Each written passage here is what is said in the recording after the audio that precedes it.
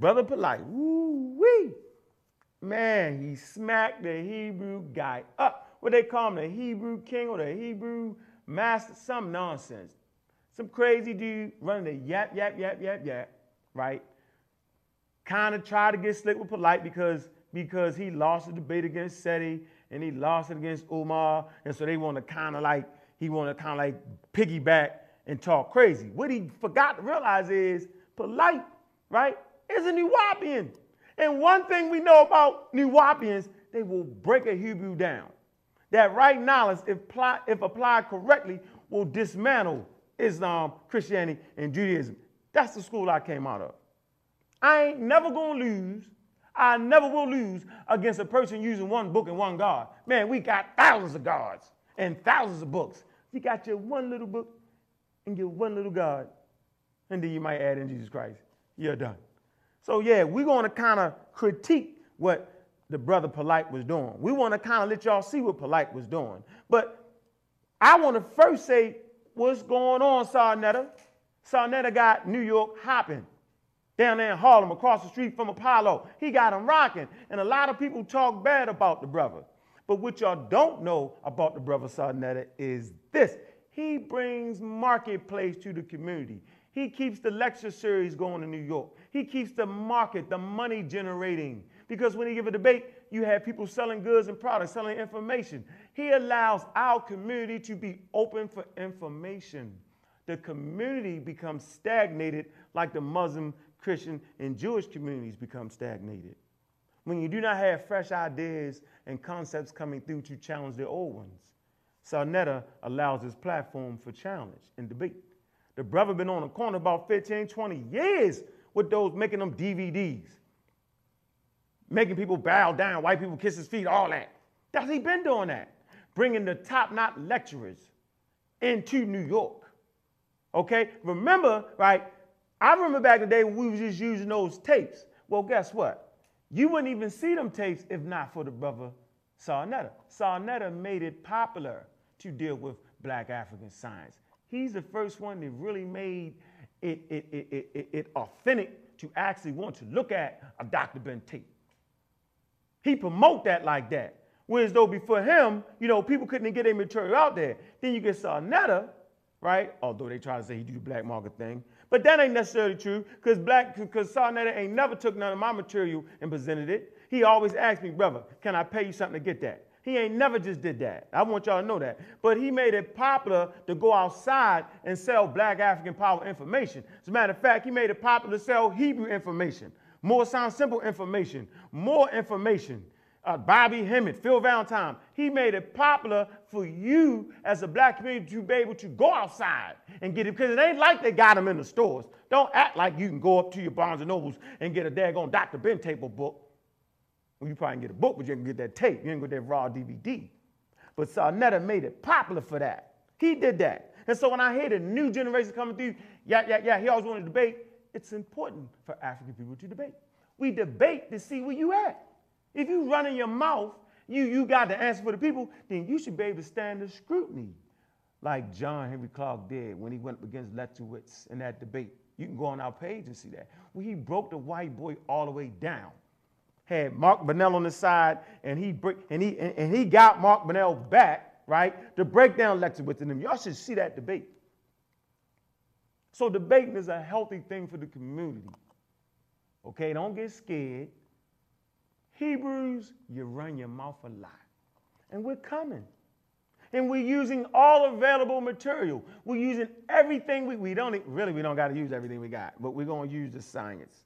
We're going to use the paleontology, the anthropology. We're going to show you where you pseudoscience. Okay? We're going to use the archaeology, study of ruins. We're going to use fossils. We're using dating, carbon dating. We're using all these things to show you that you really have no weapon. You have the one book. The Bible. That's all you really had. And so this is a classic example of a Nuwaubian, Polite, breaking the Hebrew down to the very last compound. Man, write the scriptures down. I got the scriptures down, and I'm going to go into the language to show you how he destroyed them. You put that call in number up, God? Yeah. Y'all can call in. right? The number's on the screen, all right?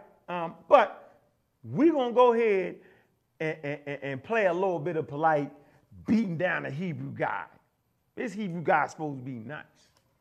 Beat him down. When he was asking that, did we eat our kids? Yes, we did eat our kids. You know what I'm saying? That was a point in our history when we was going on. We was being wicked. The Most High withdrew his protection from us, and we was conquered. We was laid siege to, and in the process of us being laid siege to, we was eating our children. There was other times when there was a famine in the land, dealing with the north. Yeah, it was a famine. It got so bad that we started eating our kids. You know what I'm saying? That's a trick question. Not a trick question. So to me, it is. It's a but trick. I'm gonna answer it. Okay, but it's not a trick question. But because you're gonna let me answer it or not, polite. Go ahead, so listen, look. If my father said that, yeah, I'd be like, that's fucked up because God told man you ain't supposed to be having abortions. Nigga don't have kids if you can't take care of them. Period. But if God had said that to me, I would know that it was a reason for him saying that. So no, I wouldn't. So if God said that to me. If God said, damn, I wish I ain't make your ass. Yeah, I wouldn't. So this is what I'm saying. I'm a different generational group. If you give me a God, I want to know that when my God makes something, he's proud of what he created. Because if my God turned around and said, damn, when I made you, then that means don't send me to hell, don't send me to heaven. So you saying that's what God said in the Bible? Well, we go to Genesis chapter 6, verse 6. It says, and it repented the Lord. And when you go to Hebrew, it can be synonymous with he or she. So it can mean he or she repented. They put the word it there in English. It says, it repented the Lord. No, it meant the situation that he was looking down upon. Let me finish the verse. Listen, no. Now you creating. Let me finish. No, wait, I know the Bible. What the Bible said. You gotta let you finish. It says, it repented the Lord that he made man. And the word they use for repent is the word nakam.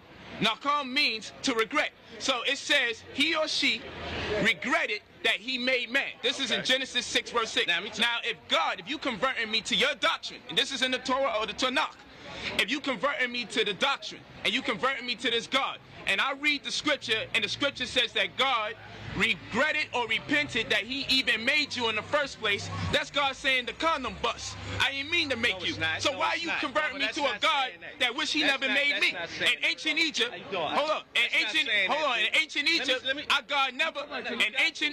God never said, I apologize for making you. I apologize for creating. God don't have no damn regrets. One of your gods beat off on a piece of lettuce. All right, let me go. And then another God ate it. Answer that question first. Come on. Answer that question. But I'm going to answer his question. As far as what he's talking about, that's not talking about Israel wasn't even in existence yet at that time, number one. Number two, that was God. I'm talking over. I'll let you talk. Number two, when God said it repented, I regretted this, what he meant by that was the situation that was happening. He made man for a noble cause. You understand? He put that work. He didn't just make man and just said, okay, you like a nigga make this camera and you know it's gonna work. No, he had to prove man. Okay, I'm gonna make you in my image, meaning you're gonna know right from wrong, and it's gonna be up to you to do the right. And if you do the wrong, you will disappoint me, and I'm gonna have to destroy you and do it all over again. And hopefully you'll get it right. You understand? So what God was saying was, damn, look at the situation now. You know, I made it noble, but this ain't working. It's like if I make a cup and then I pour some Kool-Aid in it and then it starts spilling on me. I'm like, damn, you know, I shouldn't have made the cup. You know, let me change the design. So that's what happened, and that's what God was saying and repented him. He was not pleased with the situation, man. Don't switch me back in. All right, man. Polite was great. Say you don't got no problem with nobody believes. I ain't got no problem with nobody believes neither.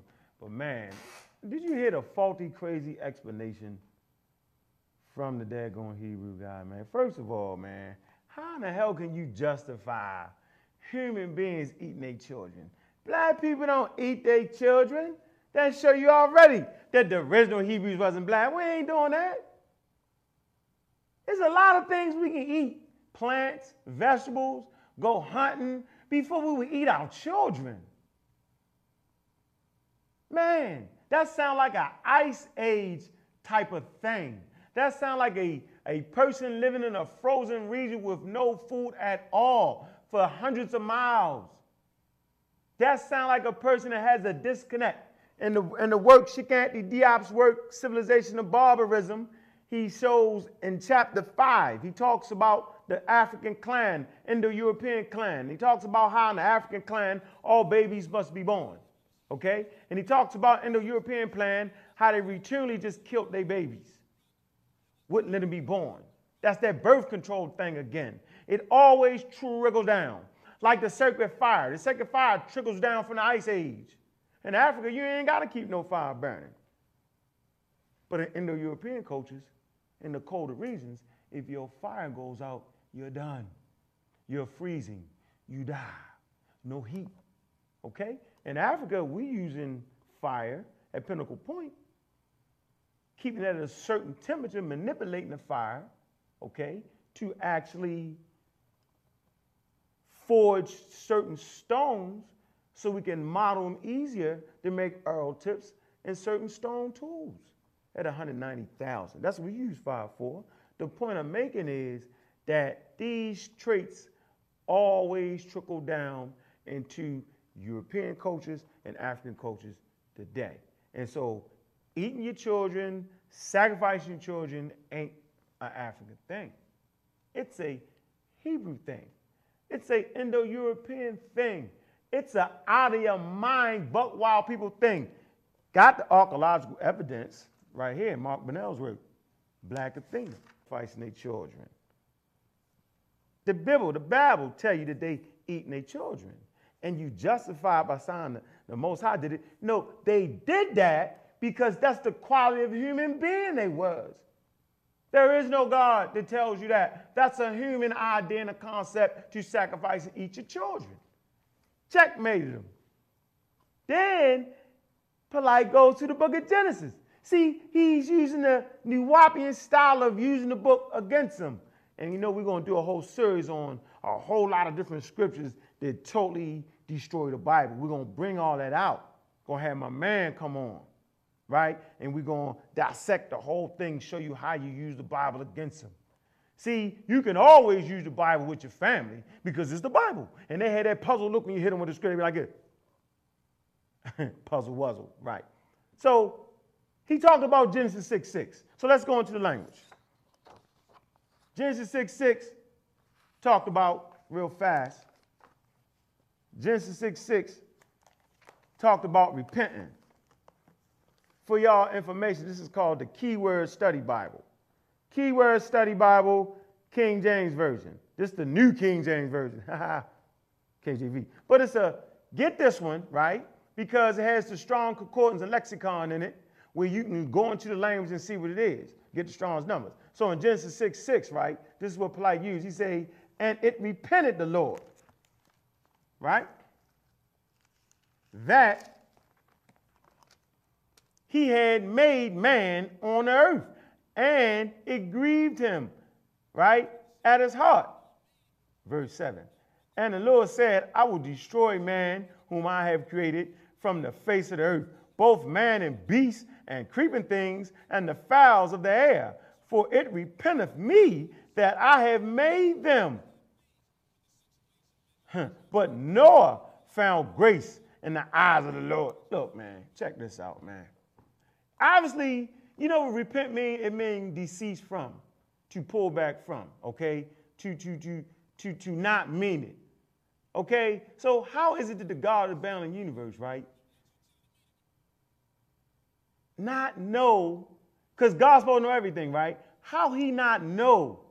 How he not understand what type of thing he need to make to manipulate nature? Remember, he made everything, so he make everything to fit in right? The animals fit in right, creeping things fit in right, everything go according, but since the man don't act right, who's really after his image and after his likeness don't act right, you know what I'm saying? Then all of a sudden he won't kill everything. He won't kill our animals. The animals didn't do nothing wrong.